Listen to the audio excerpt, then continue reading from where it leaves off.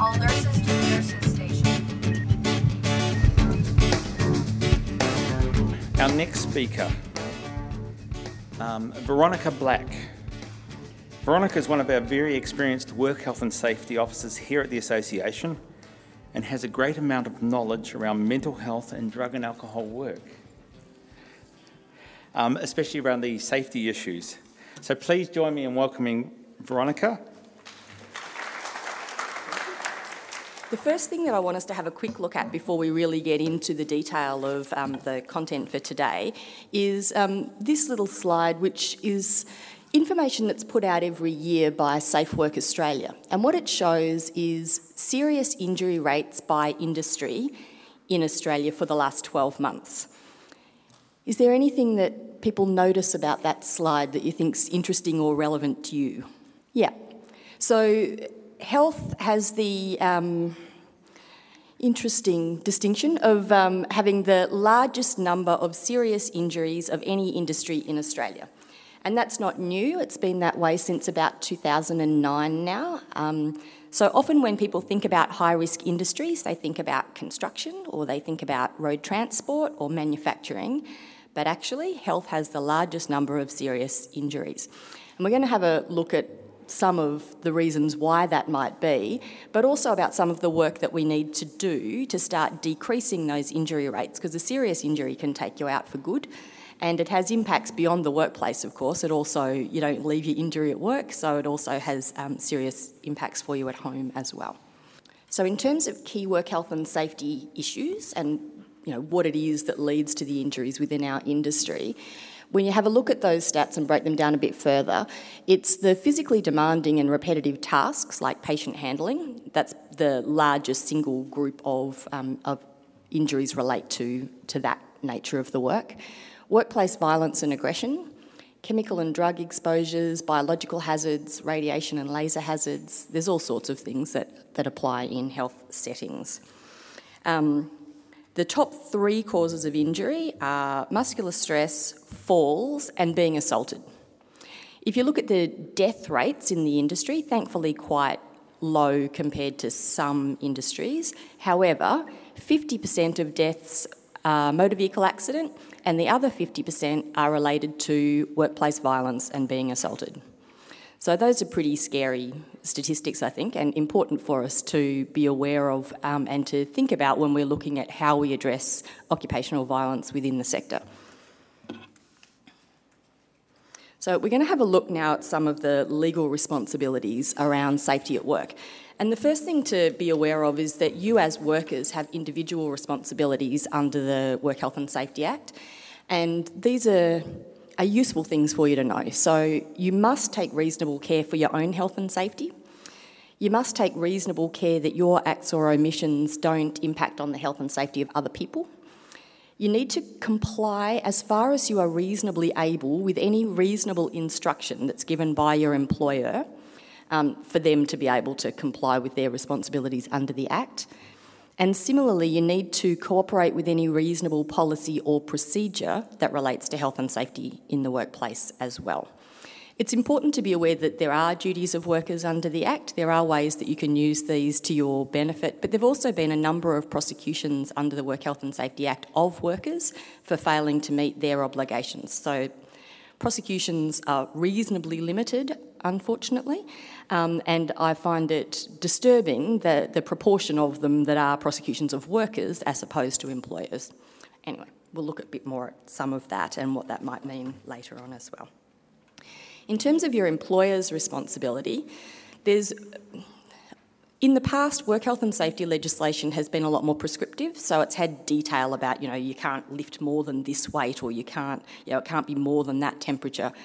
That's not the way that health and safety law is structured these days, not in Australia and not in most places around the world. What they've moved to are these very broad general duties. And so essentially your employer has to ensure, so far as reasonably practicable, the health and safety of workers. So we'll have a look at that. So previously, the Work Health and Safety Law has talked about employer, and now they use this term PCBU, which is person conducting a business or undertaking. It's a bit of a confusing term because it sounds like you're talking about a person, like a human person, and it's not talking about a human person. The person conducting a business or undertaking is, it's using like a definition of legal personhood. It's the corporation, it's the employing entity. It's broader than just an employer because they have responsibilities for PCBUs who are designers of equipment, who are installers of equipment. So they've kind of increased the range of people who might have responsibilities from a direct employer to a range of others as well. But for your purposes, the term PCBU will almost always refer to your direct employer. Or if you're an agency staff member, it could be your direct employer plus the place that you have been placed to do that work. They also, and any idea who we're talking about when we say workers? Yep, so again, this is another area that the law has changed. So it used to be just employees, and now it's much broader than that again. So it's employees, it's contractors, it's students, it's volunteers. So it might be a range of different people who are undertaking work within the workplace, but they might not be a direct employee. So the second part in their primary duty of care is they also have to ensure the health and safety of others.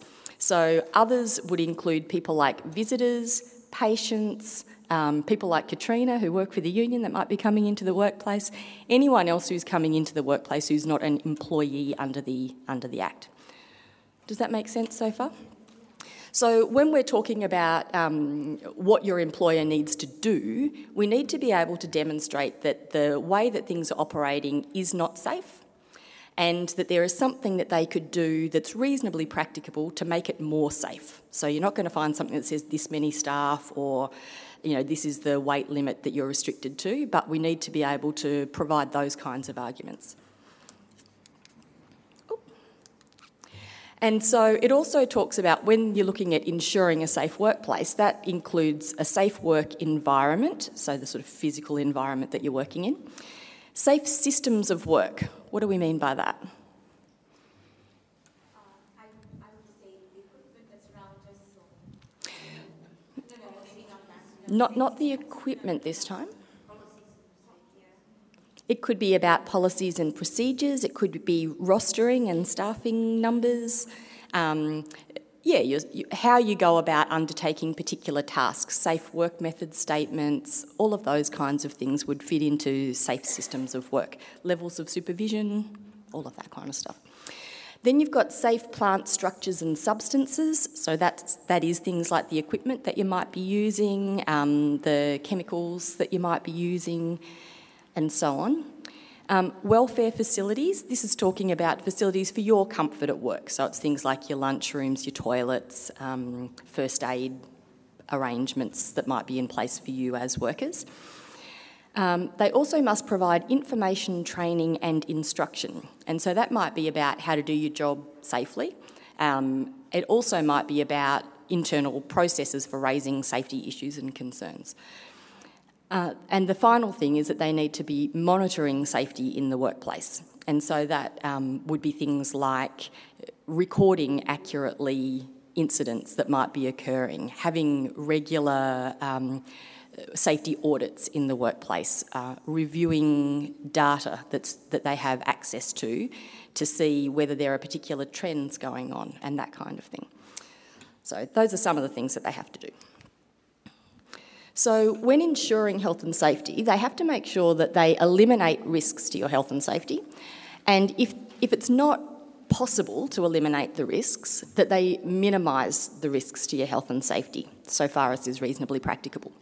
So if we use, for an example, the risk of being exposed to violence in a methadone clinic as an example, they may not be able to completely eliminate violence in that clinic because people behave in a range of ways and it's not entirely predictable. And so eliminating the violence entirely might not be something that it is reasonably practicable for them to do without just saying no one's coming into the clinic.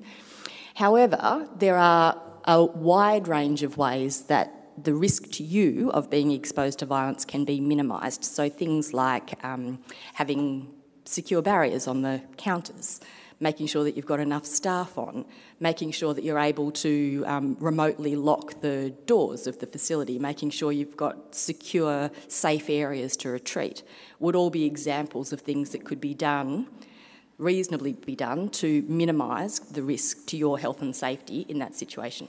Does that make sense? Yeah, and we'll have a look at where some of these things fit because there's a bit of a priority order. And this is another area that's not always well followed. But we'll have a look at that in a moment too. So you might have seen that term reasonably practicable, and it's used fairly extensively throughout the legislation, and it kind of sounds a bit like weasel words, you know. Who decides what's reasonably practicable? Is it what the employer says is reasonably practicable? Is there some other way that that's determined? And it is actually legally defined, so it's not as easy to wiggle out of.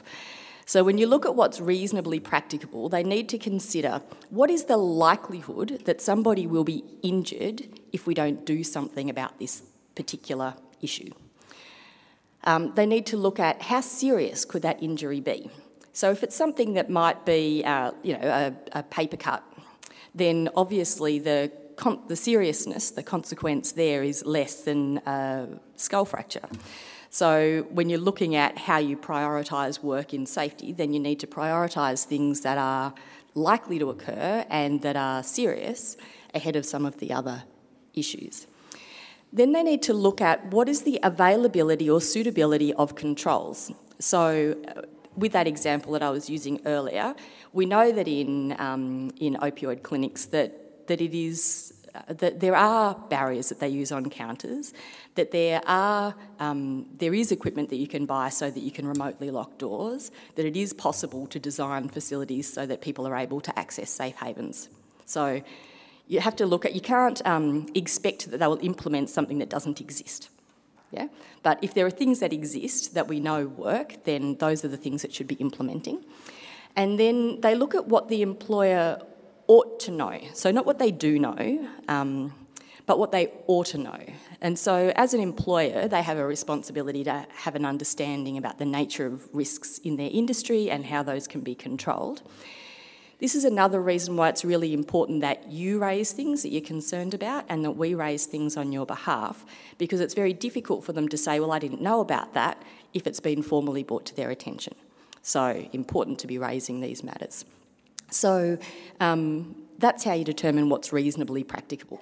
So going back to risks, so you've identified something in the workplace. There's a process for how these things need to be managed. So there's a couple of key steps in a risk management process, and the first is around identifying hazards. The second is around assessing risk related to those hazards, controlling the risks, and then reviewing the control measures that are in place. And I don't know how well you can read it, but all the way around the side of that, in that light blue circle, is the word consultation. So whenever they're going through this process with any of the identified risks, they should be talking to you as the workers about what are the hazards in this workplace? How do we assess the risks that relate to those hazards? What should be or could be the controls, and how well are they working? And you should have direct involvement in that. Why do you think that consultation with workers is important? And I'm amazed at the times that I hear from employers things like, well, we bought them new duress alarms and no one's using them. And you say, well, have you asked them why they're not using them? Did you consult with them about what the alarms might look like, for example? And that's when you find out that none of them are operational, none of them work, the batteries don't hold a charge, or they don't, there's black spots within the facilities and the alarms don't work in those particular areas. Or if you're looking at manual handling equipment, you know, they might have bought new lifters for bariatric patients, the lifters don't fit into the bathroom. So if they don't talk to the people who are doing the work, then they don't necessarily understand the nature of the hazards, and they don't necessarily understand what kinds of controls are appropriate. So you can have someone who's work health and safety trained and has all the expertise and knowledge in the world. They still don't understand your job as well as you understand your job, and it's really important that you're involved in each of those stages. So to have a quick look at those stages. So hazards can be identified in a heap of different ways. It could be just that people are walking around and that they notice that something's a problem. It could be formal workplace inspections, consulting with their workers, talking to you, and then reviewing available information, which might be things like IMS if you're in New South Wales Health, or RiskMan, or whatever the system is that your employer uses if you're working elsewhere. They will all have a system for reporting of incidents, so they can use that kind of data. They could look at complaints that have been made. They could look at workers' comp data to see, how many staff have they had off, what are the kinds of injuries that they've had. And so there's a range of ways that they can identify those hazards. Once they've been identified, and if we're looking at why we need to report the hazards that you see, or near misses, so it doesn't need to have been something that has already led to an injury, it can assist in identifying hazards so that you can make improvements to safety. And when we looked before at what your employer ought reasonably to know, it ensures that they actually do know that there's a problem. That information can be accessed by other people other than your employer. So if you only say something to your supervisor, they may be the only person who ever hears about it. If you only put something in patient notes, only you and other people who are providing care for that patient are going to see that. Whereas if you put it into your work health and safety incident reporting system, then other people are going to see it. So generally a work health and safety person for the organisation will also see it. And start to wonder why there's an increase in issues in a particular area within the facility or within the organisation. But it can also be accessed by other people. So Safe Work New South Wales is now the name of what used to be WorkCover for people who might not have touched on work health and safety for a little while. If they come in and do an investigation, they can access that information. Similarly, if I come in to do an investigation following an incident, I can access that information. I can't access stuff that's just in your patient notes. I can access the information that's in IMS or RiskMan or whatever your particular incident management system is. So it's very important, because if I'm hearing from members, for example, that violence is a massive problem in a particular aged care facility, and I go in to do an investigation and I pull that data from the employer and there's nothing recorded, it makes it really difficult for me to argue that there needs to be some substantial changes to how they're managing violence, because you go back to that likelihood of incidents occurring and they say, well, this has never been a problem in this facility, I don't know what you're talking about. So if it's not recorded, it didn't happen, really important that you record it. Also, if you're working for New South Wales Health, you've got an incident management policy which very clearly says that staff members are required to notify all identified incidents, near misses and complaints in the incident management system. And if you remember, right back at the start when we were talking about your legal obligations under the Work Health and Safety Act include that you must follow all policies and procedures relating to safety in your workplace.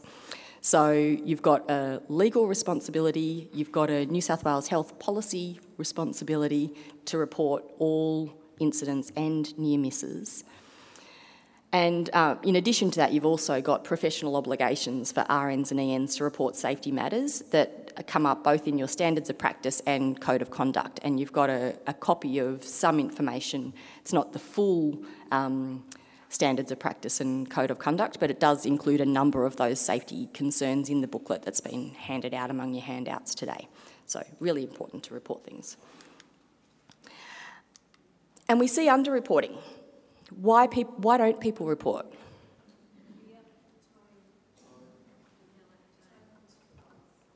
Yeah. So the most common things that we hear are that there's not enough time, or they don't know how to. In some smaller places, people don't necessarily have access. That's got to be reported by a supervisor. And fear. Yeah, or feel like it's not going to make any difference, so why? Yeah. And look, I've worked in safety across a number of different industries, and one of the things that I've really noticed about health is that there is a massive culture of blame on individuals when there are incidents. And so in other industries, you'll hear them talking about a no-blame culture around safety. So when there's an incident and that incident is reviewed, what people are looking for is systems issues that led to that particular problem occurring, as opposed to a person that they can point at to apportion blame. And what I see quite often in health is that that it's used as a finger-pointing exercise. You know, if you had been a better nurse and had been able to de-escalate that situation more effectively, then that wouldn't have occurred, for example. And that's really highly inappropriate because investigation of incidents should be looking at what are the underlying causes that enabled this to happen, not at blaming individual people. And there's often underlying things like if you've just worked a double shift, then you might not be as on the ball as what you might be if you were working reasonable hours. And maybe you haven't de-escalated something as effectively as you might when you're feeling fresher, for example. And so there what you're looking at is underlying problems around the level of staffing in the workplace and the ability to do your job in a reasonable way, not looking at, well, why didn't you do X, Y and Z? So can we move on from reporting incidents? We all know that it's important. You all know that you've got a legal obligation to do it. You all know that it's going to be helpful in terms of if you need someone to come in and review stuff in the workplace because it's not getting fixed. Excellent. Yeah. So once an employer is aware that there is a hazard, they need to assess the risk related to the hazard. Now, people often use the words hazard and risk interchangeably, but in safety they've got different meanings. So a hazard is the thing with the potential to cause harm, and the risk is the consequences, so how serious the event could be, and the likelihood. So it's taking those two things into account. So if we think about the hazard as being a shark in a swimming pool, and the risks increase if you hop into the pool, if the shark's really hungry, if there's blood in the water. You know, there's a range of things that are going to increase the risk, the type of shark that's in the water, you know. So hazard and risk, two different things. So first step is identifying the hazard. Second step is looking at what are the risks that are associated with that hazard. What are the consequences and what is the likelihood that someone will be injured. Now, I saw a risk assessment that had been completed by one of the LHDs recently where they had used the manager had used a general risk assessment form, not a work health and safety risk assessment form. Now, it sounds like I'm being a pedant, but there's a big difference because a work health and safety risk assessment should only look at the likelihood and the consequences, and then that's how it determines how serious it is and what kind of action needs to be taken. Whereas these other generic risk assessment forms are looking at things like what are the community expectations, what might it cost the organisation, what sort of impact might it have on staff participation in the future. It uses all these other things that are not directly relevant to work health and safety and could result in it coming in at a lower risk than what it actually is because there are irrelevant matters being taken into account when deciding the risk. So if you are involved in risk assessment processes, make sure that whatever is being used, whatever template, whatever document, is just looking at the likelihood and the consequences as the two factors. So your risk assessment helps you to work out how severe the risk is, whether existing control measures that you've got in place are effective, what other action you can take to control the risk, and how urgently it needs to be taken. So one of the actions that you can undertake as an individual nurse or through your branch is to request that risk assessments be conducted into things that are of concern to you in the workplace, and to ask for that to be done in full consultation with affected nurses, which is what the law says anyway, but it's not a bad idea to remind your employer of that at the time. So you could look at risk assessments in relation to an individual patient. You could look at risk assessments for processes. So I was talking to some community mental health nurses who do call-outs at night, and so they were wanting to have a look at the process that occurs when they're called out being examined from the time that they leave home till the time that they get home to identify what are the various hazards on the way.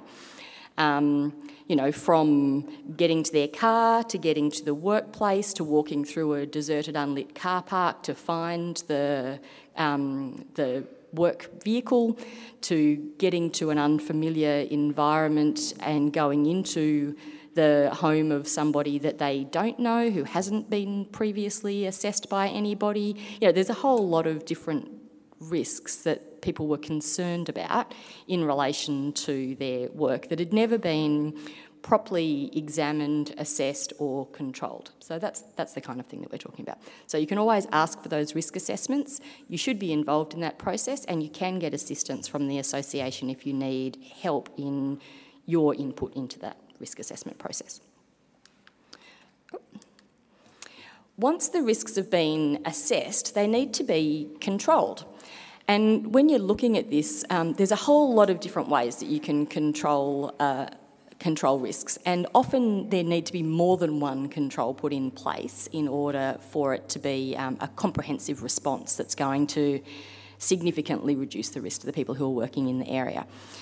What we often see is the controls that are cheapest and simplest but least effective are the ones that are put in place. So, for example, I had a nurse in an aged care facility who'd injured there were a couple of people who'd injured themselves as they had been pushing various kinds of equipment.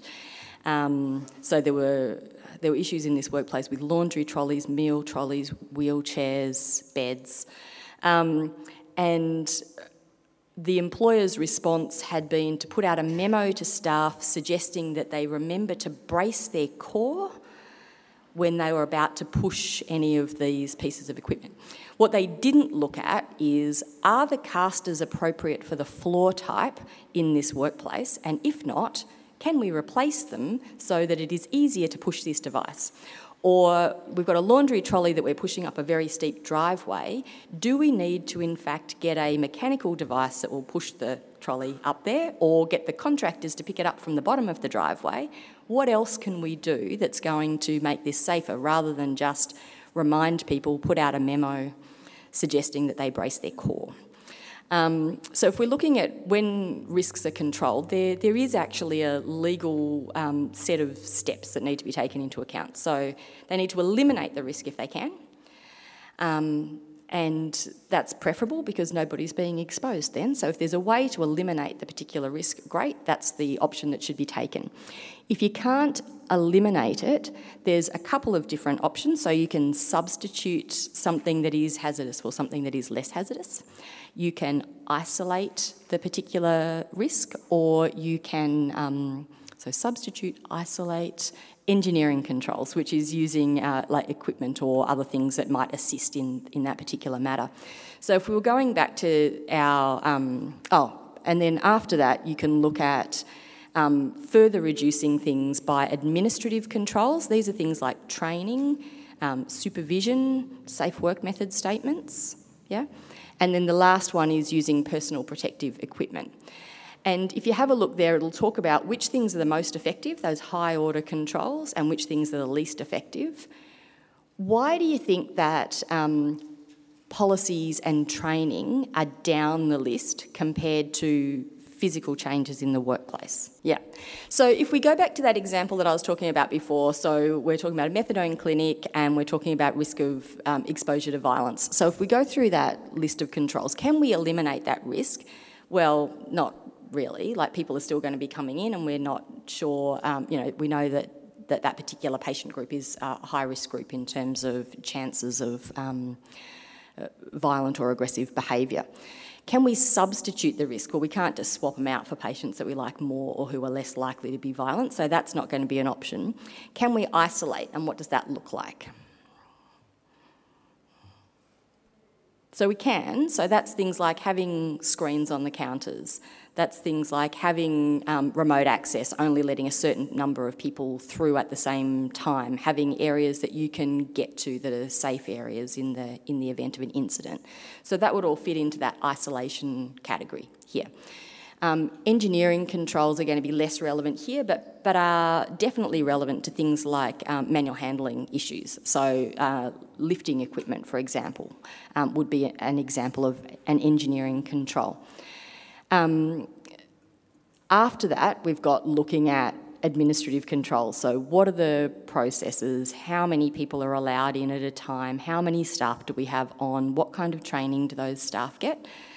But you don't go to that first. You go to the, can we do something in the workplace, some kind of a structural change that is going to make it safer? And personal protective equipment, in this example, might be something like a duress alarm. Now, why would a duress alarm be lower down on the list? Yeah, so a duress is, for you to be using a duress alarm, generally something's already happened or is right about to happen. It's not going to prevent the thing from occurring. It will hopefully reduce the consequences and the severity of the incident, but it is much lower down on the pecking order. And so when you get conversations that are an either or about, do you have barriers on the counter or a duress alarm? No, they're for different purposes and they do different things, and so you have both of those things in place. But keeping in mind there is a legal framework for how risks are controlled, and going for memo to all staff or training as the only options is not sufficient. They are important things, but they can't just be used on their own for most serious risks. Once you've controlled the risks, you need to make sure that those controls work, because it's all very well and good putting something in place and then 6 months down the track or a year down the track finding out that it hasn't been effective, it doesn't control the risk. And so this might be like the example I was talking about before, where you've bought new manual handling equipment, it hasn't controlled the risk because people aren't using it because it doesn't fit through the doorways, as an example. So if you're not monitoring and reviewing what you've put in place, you don't know how effective it is. Again, workers should be involved in that review. And there's a range of times that those controls should be reviewed. So in terms of, it's all well and good to have those kinds of processes in place, and that's great. Sometimes you've gone through, you've put in your IMS, you've asked for some consultation, you might have had a disagreement about what appropriate controls might look like, or you don't think that the matter's being addressed, which someone talked about earlier. There's processes for escalating work health and safety issues. And so the first step is to raise the matter, when there's any work health and safety thing that you've noticed, is to raise it through the normal channels. So if it's a maintenance related issue and you've got a maintenance log, raise it that way. But if you have raised the issue and it hasn't been addressed, then it becomes what they call an issue in work health and safety language. So when you first noticed it, it's a thing to be resolved, but it's not necessarily an issue. But all of a sudden now it's an issue because you've raised it and nothing's happened. And every workplace needs to have an agreed work health and safety issue resolution process. In the handouts, I've put down, there's a double-sided sheet at some point, and on one side of it, it has the information for New South Wales Health, and on the other, it has the default procedure that's in the Work Health and Safety regulations. So what the Work Health and Safety law says is you need to have a process for sorting out work health and safety issues, and if you don't, then you should use the default procedure that's in the regulations. Basically, you don't want something that's like a really long, convoluted process with 50,000 steps, because you want to get things sorted. And so it shouldn't be a long process. It shouldn't involve you having to go through a work health and safety committee that might only meet once a quarter, because you don't want to wait for 3 months to have anyone look at that issue. So work health and safety committees are important, but not for resolving issues. They should be looking at policies and procedures and other things, but not for resolving, we've got a hazard that people are being exposed to right now. But there will be a process, and you can raise things either individually or through your branch through that particular process. You might go through that process and find that the matter is still not resolved. And then you've got a number of different options that really boil down to you could contact the association for some assistance with progressing it, or you could contact Safe Work New South Wales, who is the regulator, and ask for an inspector to come and review that particular issue. So the key things with issue resolution is to try to resolve the issues in the workplace as far as possible, rather than having them go externally. You can involve a union official. There are those default procedures in the regulations if you don't have your own. And if it's not resolved, it can be referred to the regulator. And if you're not happy with the regulator's response, because they don't always have a very good understanding about health workplaces, in my experience, you get some excellent ones and you get some maybe not quite as excellent ones, you can ask for a review of an inspector's decision as well, but you'd probably want some assistance with that. Welcome to contact us and we can help you through that process. What about if something's a serious and imminent risk though? We've had all of these very long processes in place. What if you're faced with something right now? So for example, you have had a patient who has previously been incredibly violent, who has been transferred out of your facility somewhere else, and you hear that they are being transferred back. Nothing's changed in the workplace that would allow you to manage that person any differently than what had been in place before, and people are feeling quite concerned about the return of this particular patient. That might be an example of a serious and imminent risk to people's safety. So under work health and safety law, you have the right to cease or refuse to carry out work if you have a reasonable concern that to carry out the work would expose you to a serious risk to your health or safety, emanating from an immediate or imminent exposure to a hazard. So this is not strike action, it's a different thing. You need to remain available to undertake other duties, but you can certainly refuse to do things that are an immediate threat, serious threat to your safety. And we've used this, a lot of members have used this particular provision of the Act, and we have had some good successes in things like people not being returned to a facility until there are certain renovations, changes to the physical environment before it's made suitable to be able to safely accommodate that person. Staffing numbers is another one, or skills mix of the people who are going to be on at the time that that person is accommodated in the facility. So there's a wide range of options. Often it's not that nurses have actually taken the cease work. Often it is a reminding their employer that they have the option to cease work, and that if this thing is to occur, this is the action that we will take. So you know that the person's about to come back, you know that you're not able to manage them, there's been multiple assaults in your facility by this person in the past, they're not doing anything different, just saying, well, this other place is sick of them now, so they're coming back to you, and we see a little bit of that. If that's not being managed, if controls aren't being put in place, saying we're not going to provide care for that person because this is going to constitute a serious and imminent risk to our safety unless you do the following things. Doesn't happen a lot, is happening more frequently than it has in the past, and has been getting some sensible changes made in those workplaces to ensure that nurses are safe.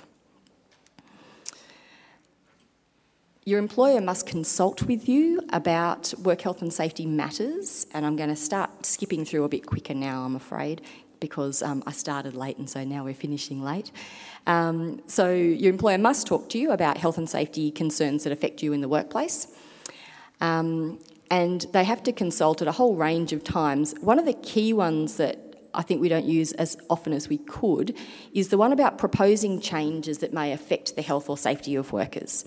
So roster reviews that are seeing decreases in staffing levels, that would be a change that could affect your health and safety at work, and it is something that would require proper consultation under the Work Health and Safety Act, and that might include you asking for a comprehensive risk assessment to be undertaken. It's a good way to push back against changes that make the workplace less safe. All of this is quite hard to do as an individual. There are options for different structures to support you when it comes to health and safety, and the two key structures in the Act are health and safety reps and health and safety committees. In health, we almost always just see health and safety committees. There are a limited number of health and safety reps. If you have a look at those two columns in terms of what they do, anyone hazard a guess why employers like health and safety committees more? Why do employers prefer committees over health and safety reps? Because the committees don't actually agitate the risks and the hazards. And what they do is they try to implement, well, they don't even actually implement it, they just commit themselves to policies and protocols and procedures and business rules without actually implementing them. So that's my answer, sorry.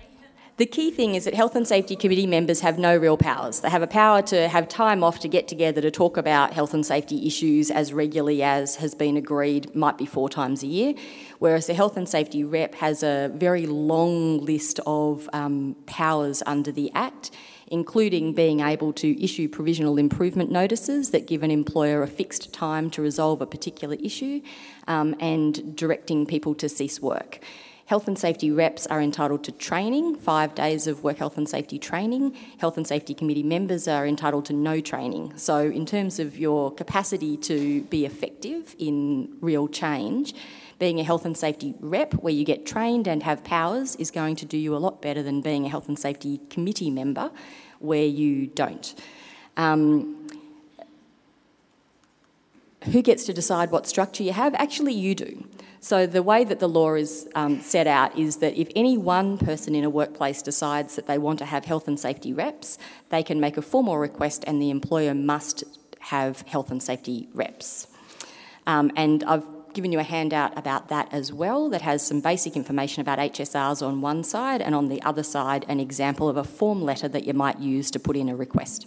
Again, talk to your organiser or contact the association and ask for one of the work health and safety officers and we can help you to do that.